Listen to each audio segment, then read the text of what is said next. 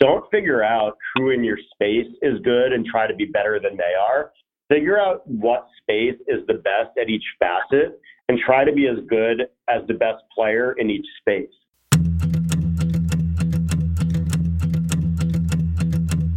I'm your host, Dave Knox, and this is Predicting the Turn, a show that helps business leaders meet their industry's inevitable disruption head on.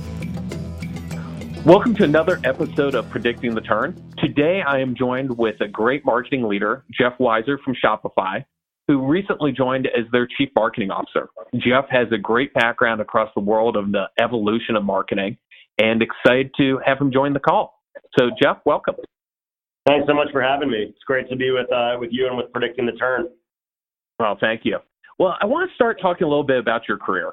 You, for the last decade, have really been leading strategy and analytics for groups that specialize in marketing optimization with companies like Beachbody and Yahoo and Social Gaming Network and even MySpace back in the day.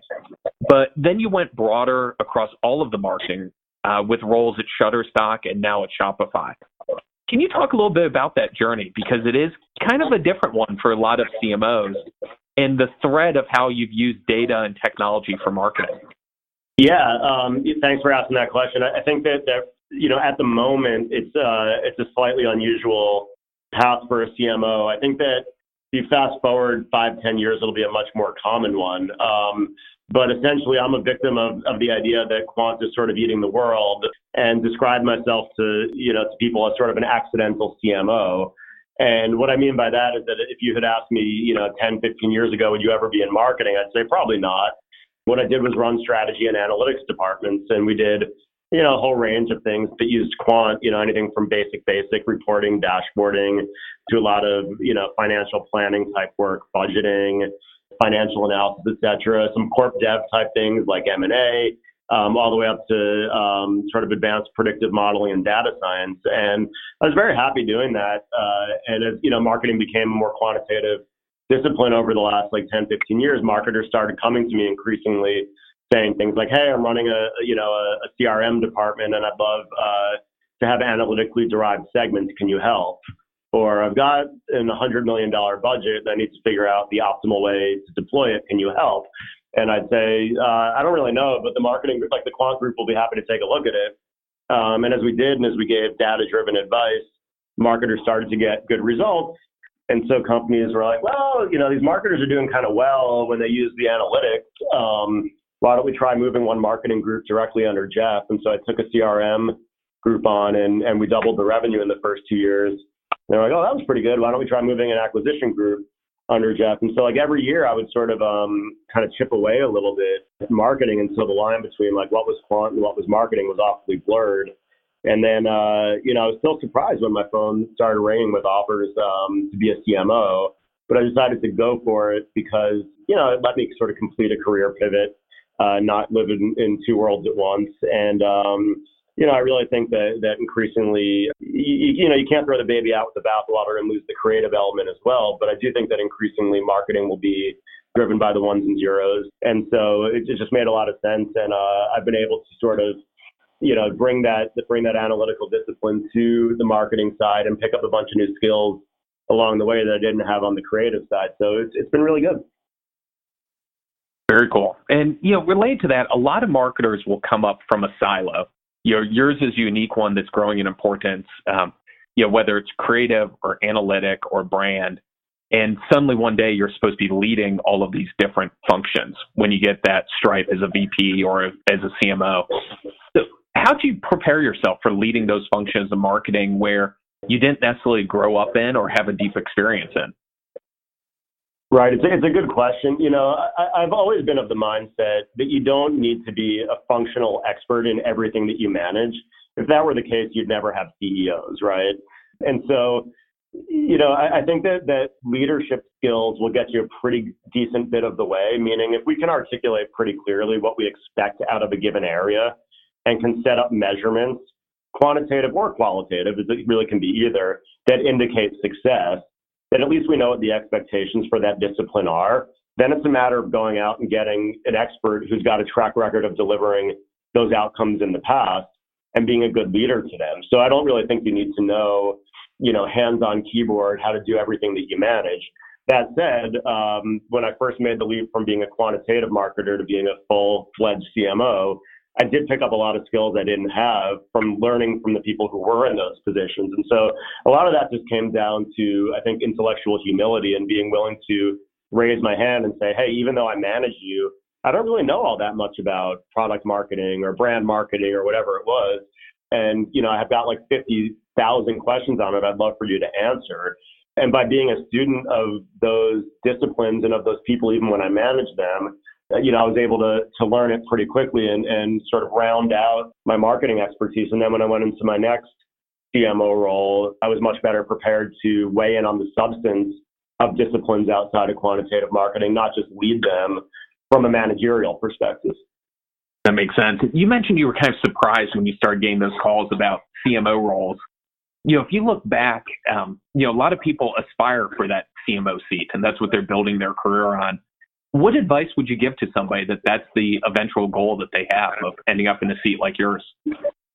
Great question. I think as I reflect on why I was so surprised, to be honest, I think that a lot of it just comes down to we're so biased by how we think of ourselves, and so like to this moment, even though I've been a CMO for, I'll call it 3-4 years at this point, I still think of myself as an analyst.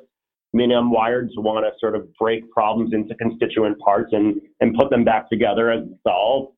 And so a lot of that had to do with the way I was looking at myself, not necessarily the way others were looking at me, meaning that there would be plenty of people who would say, oh, no, that's fine. Like, it's easy to learn, or it's easier to learn brand marketing than to try to pick up statistics as a brand marketer, right?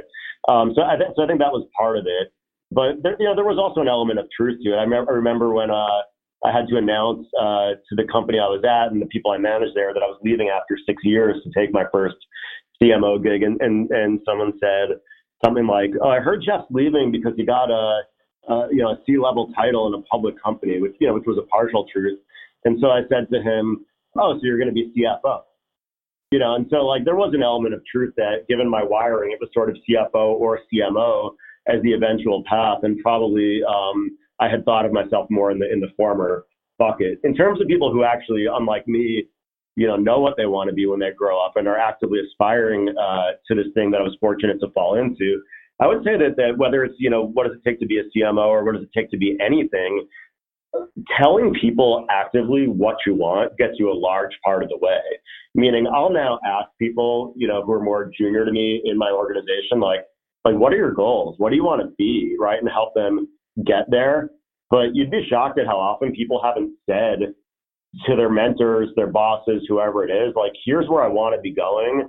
Please keep in mind, like, continuously how I can get there and give me any feedback that would help. So what I tell people is, number one, articulate what it is that you want. No one can help you get there if they don't want it. And certainly don't be bashful about having ambition or aspirations, and I say that especially to groups that are sort of underrepresented. I find myself saying it to women more, for example. They tend to be less forward about stating their ambitions. So, number one is sort of articulate, what it is that you want. Number two is, to dial in on marketing specifically. I think there is an element in which being a polymath is becoming increasingly important. So, no one's going to become an expert in all things marketing. I'm certainly not.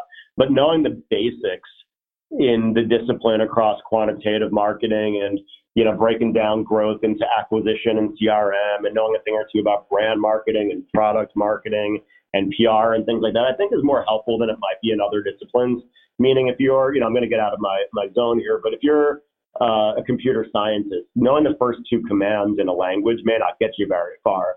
But in marketing, it kind of will. And so I think that there's, when you think about it, some people talk about being T-shaped, meaning being wide and not especially deep in one domain. I feel like marketing is a discipline where being T-shaped may help more than average. Yeah, no, I love that. I think the advice you gave of, tell people where you want to go is so valuable. When I was at Procter & Gamble, we used to have something called the WDP, which was your work and development plan. And one of the questions was, where do you want to be 6 months from now? And where do you want to be 3 years from now? And when I started using that at other companies, it was amazing how many people were shocked that I was asking that. Because oftentimes, where do you want to be from 3 years from now isn't reporting to the same person in the same job. And that's uncomfortable, I think, for a lot of people to have that conversation. Yeah, and I bet, you'll be in a position to answer this because you use that framework, but did you find that a lot of people didn't even know themselves, meaning that not only had they not articulated the answer to you or to whoever their mentors were, but that they actually hadn't even answered it for themselves? That's what I find. Oh, yeah. Yeah, they hadn't answered it for themselves, or frankly, the self-actualization of what they wanted to be was what they thought they needed to do to advance at the company, not necessarily what was actually going to be personal fulfilling to them. And I appreciate that you're saying that. I actually had a conversation with someone within the last couple of weeks where I actually asked them, we were talking about their aspirations, and I said, okay, I want you to strip out any bias towards the idea that one area you might choose is more conducive to getting ahead. Like, let's just imagine for a minute, and it may not be true, but let's just imagine that your promotion potential is equal across all disciplines. Now, where would you want to spend your time? And then we added back after the fact, the reality that may not be true, meaning there may be an area that lends itself to your advancement more, but it's worth doing the thought experiment nonetheless, just to know what you really enjoy doing day in, day out. Talent is a big part of predicting the turn. And as we talk about talent, I wanted to mention one of our sponsors, Hunt Club. Imagine the power of the best marketers in the world helping you to find your next marketing leader. That's the power of Hunt Club.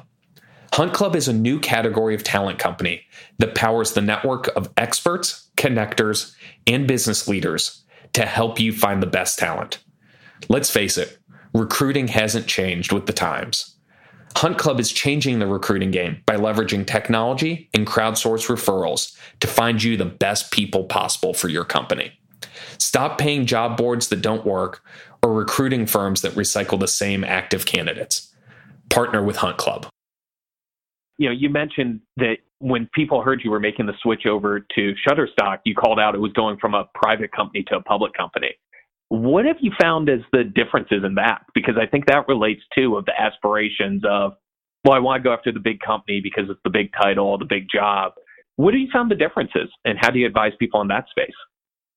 Yeah, great question. I really like being in, I'll start by answering something you didn't specifically ask, which is that I really like working for public companies, but I think it's one of those double-edged swords where the things that I happen to like about it would probably be the very same things that someone who didn't like it would call out.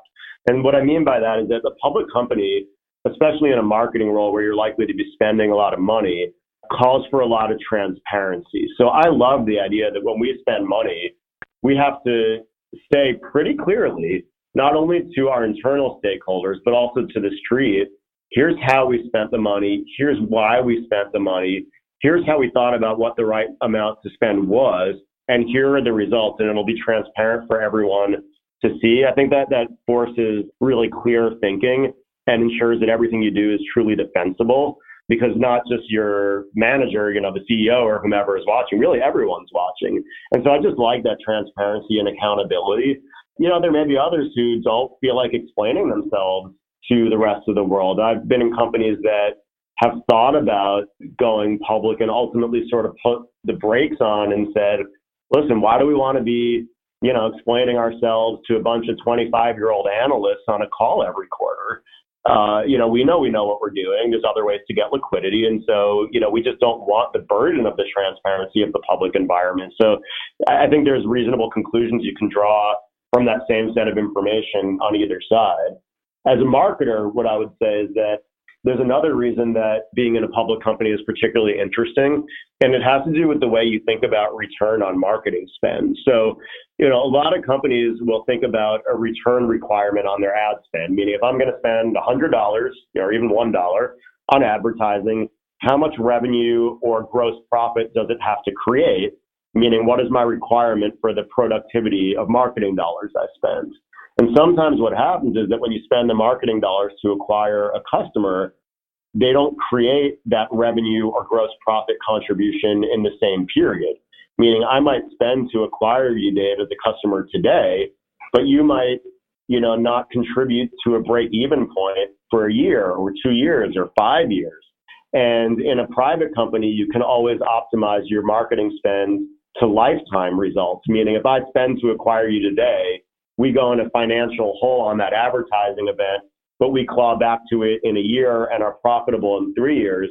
No one necessarily needs to know that. But in a public company, you can end up with period mismatches, meaning I spent a lot of money to acquire customers today. They're not going to be at break even until a year from now. And now it looks like we have a mismatch on our financials between revenue and advertising spend this quarter. And so having to keep in mind simultaneously lifetime economics and period economics and balancing the two in a public company is really, really interesting. I've been very fortunate to work for public companies that were built for the long term, meaning like there's no sense in which Shopify or Shutterstock was telling me, no, optimize for what we're going to say to Wall Street this quarter. They're built for the long term. Both of them, they're high growth, long term companies. But nonetheless, keeping that balance of the period and the lifetime in mind simultaneously is super interesting to me.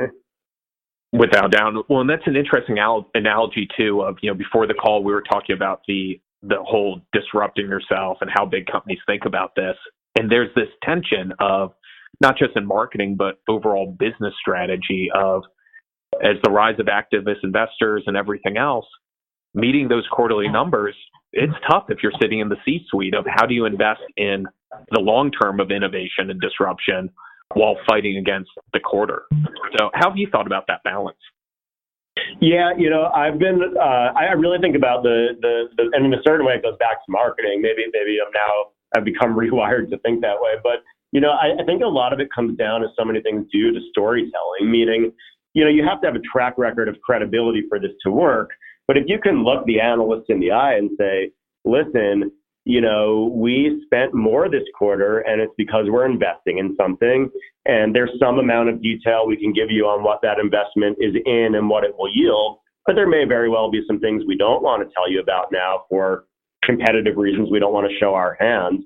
If you can tell a clear story about why you're doing it, what results you expect it to get, and ideally where the investment is going, then if you've got credibility and a track record of following through successfully on those reinvestments of capital, then, I think the street will buy it. So, I'll take Shopify as an example. I'm very fortunate in that when we've said we're going to reinvest our capital in growth, we've done so successfully. And therefore, I would hope we have a lot of credibility with the street, but that's not a trust you want to break.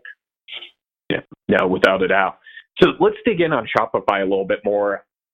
Amazing company that, has 600,000 stores that use it, $82 billion in sales. You're the epitome of the company that is, selling pickaxes in the gold rush. You are, as the retail industry is transforming, you guys are infrastructure that's empowering entrepreneurs and businesses of all sizes to move into e-commerce. So you've got this unique lens of where the retail industry is going. What are you seeing over the next 5 to 10 years? How are we going to see this transformation of what retail really means? So many people are focused on, the directionality of trends that they forget about the magnitude. And so we've talked a lot over the last few years about e-commerce and especially the rise of D2C, direct to consumer e-commerce. People forget that just under 90% of sales of retail sales still happen offline.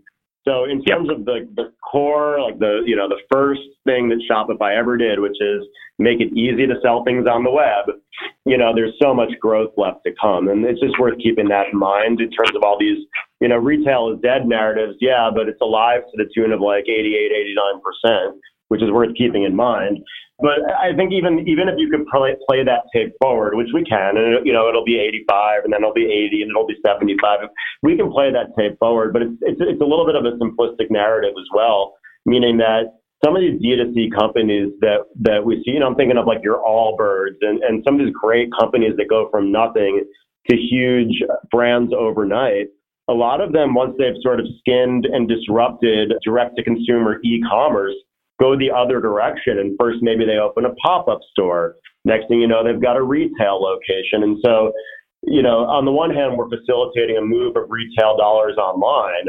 But for the folks who really nail it online, we're actually moving back with them through our point of sale solutions back offline. And so I think it's a little bit of a marketing or business platitude to talk about omni-channel, but I really do think that's where we're going to end up. And, Shopify comes at it from one direction, but we'll be everywhere where our merchants want to sell.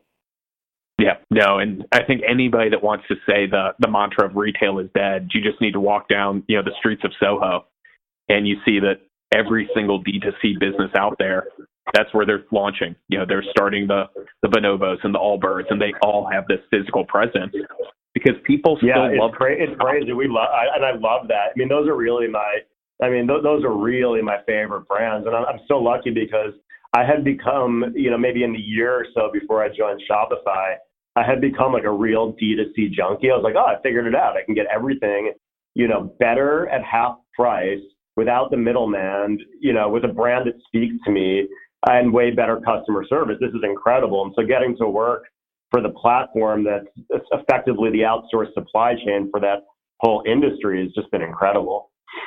Yeah, without a doubt. And it's, I think one of the power, thinking about it's good to get a good brand name right from the day one. Shopify itself is such a great name because people love shopping. Buying has been what's been done most of the time on e-commerce, while shopping has been a horrible experience. And Shopify is leading that discovery.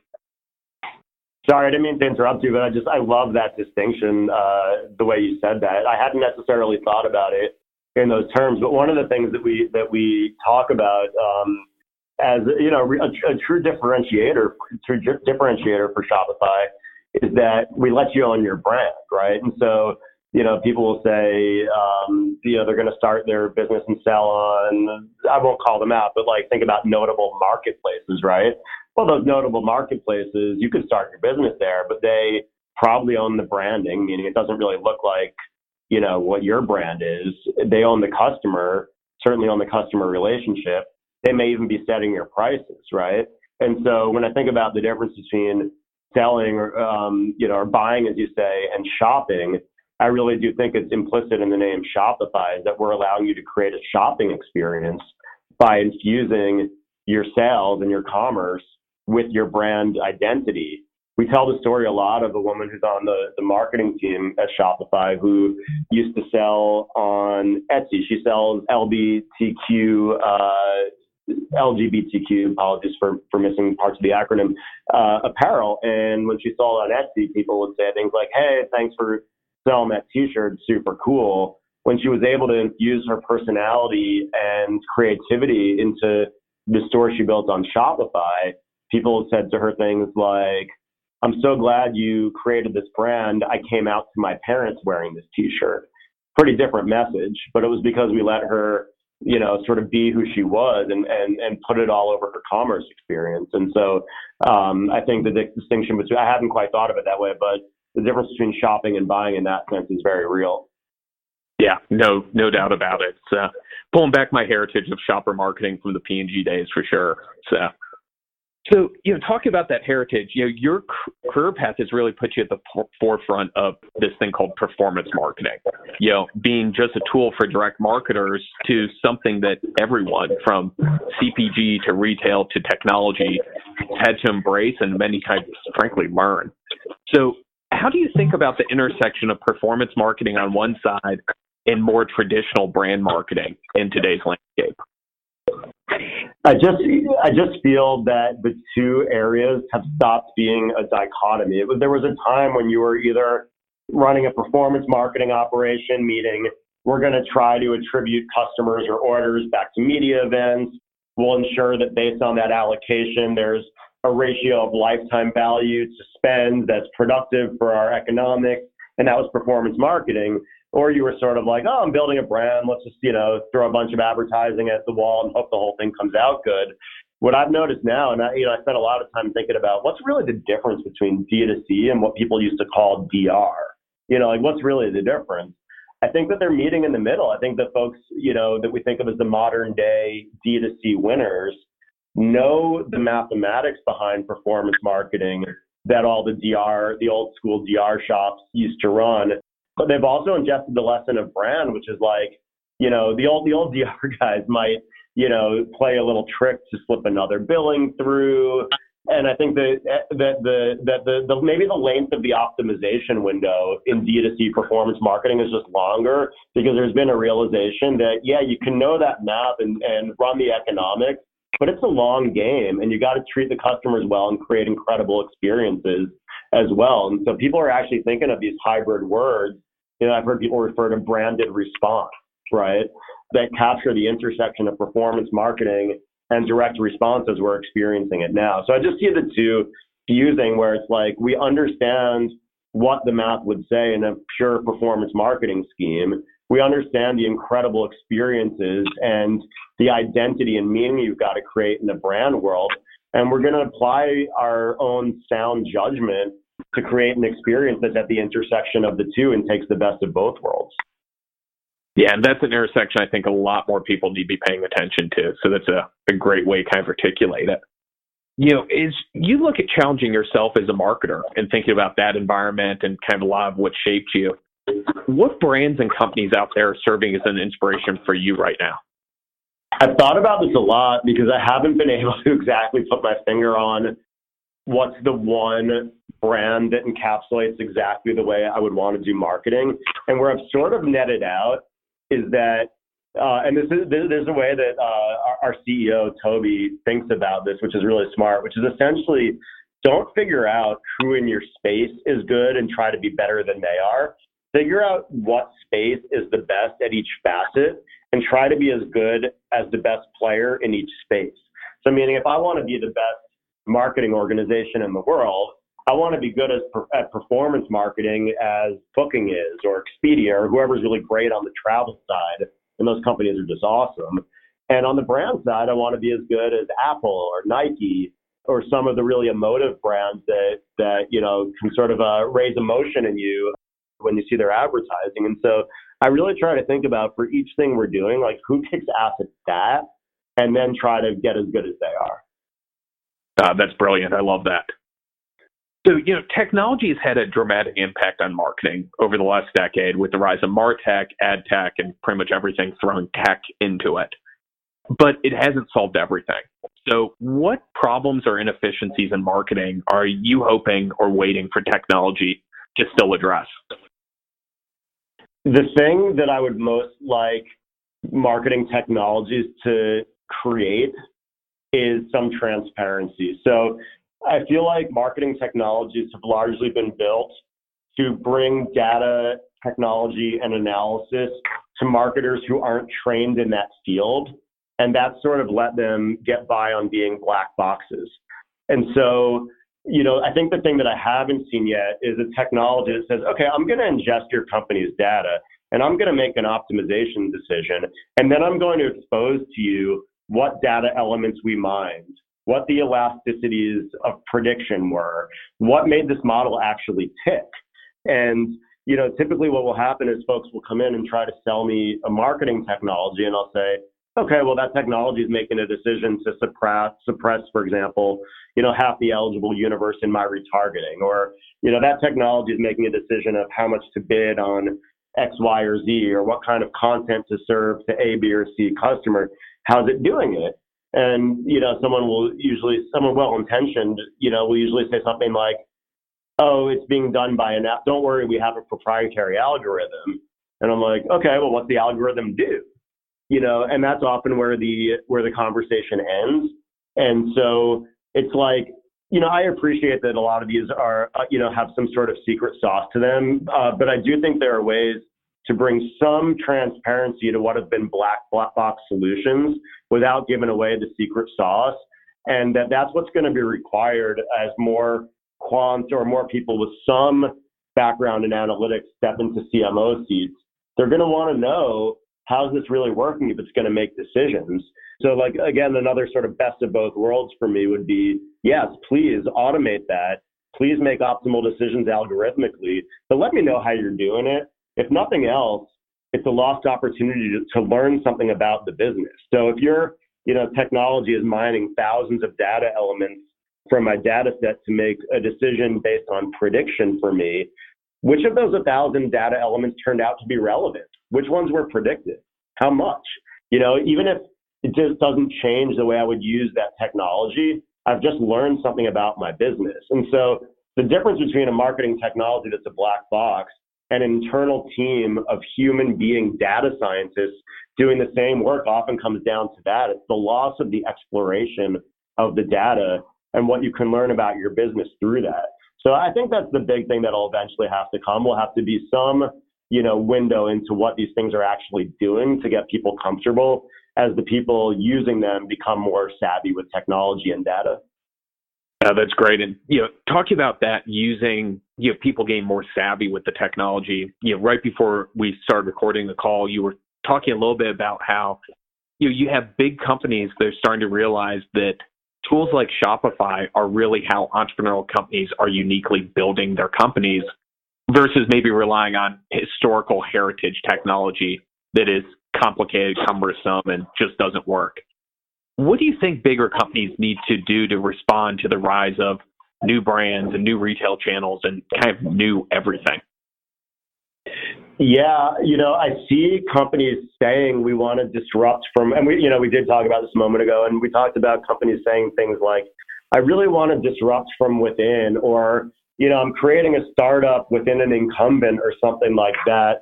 What I would say is they really have to, keep it pure in a certain way. Meaning, if you want to run like a startup, you have to bring in people who know how to do that. Let them make mistakes. Let them go fast and break things, to use, Silicon Valley platitude. I don't think that simply, this may sound against interest, simply saying, oh, well, the successful startups use Shopify, let's just go buy it, is going to get you there. It's a mindset, and I think that the success or failure of these big companies in sort of disrupting from the inside will depend on their ability to adopt the mindset, not their ability to buy the same tools. So like I'll invoke our CEO again, Toby, who's just this really brilliant philosophical guy. He talks about something a lot called cargo culting. Do you know what that is? I didn't. No, I haven't heard that one. So cargo culting is, I'll probably get the story wrong, but I think you'll get the gist of it. So like go back to World War II, this war is being fought all over the world, and some islands that have not been exposed to modern technology become the battlegrounds, or at least staging grounds, for some of the big World War II battles, right? And so these islands sort of get taken over, and someone comes in and lays down concrete, and then big airplanes and jets start landing, and they've got all sorts of modern technology and better food and warmer clothing than the native inhabitants of the island have ever seen before. Anyway, flash forward, war ends, everyone goes home. Years later, the inhabitants of the island can still be seen standing at the end of the strip of concrete, the runway, waving orange flags, right? And this has essentially become a religion where they believe that if they wave the orange batons, like amazing technology will fall out of the sky. And, to him, that's cargo culting, right? You're doing something because you believe it will create a causal reaction when it's in fact just a correlation. So in the same way that the jet fighters didn't come out of the sky with amazing modern technologies and goods because there was someone there waving them in with orange flags, adopting the veneer of startup culture or the tooling of startup companies won't get you there either. That would just be cargo culting. You really need to be able to adopt the mindset, and that's always the harder part. Yeah, and I think that is an awesome place to end on. So I really appreciate you taking the time to talk with us today. Love what you are doing with Shopify and your kind of view on the world. So thank you for taking the time. Thanks so much. It's been really fun. Thanks so much for listening. If you like the show, hit that rating and make sure to subscribe so you don't miss a single episode. And for more resources, head over to predictingtheturn.com.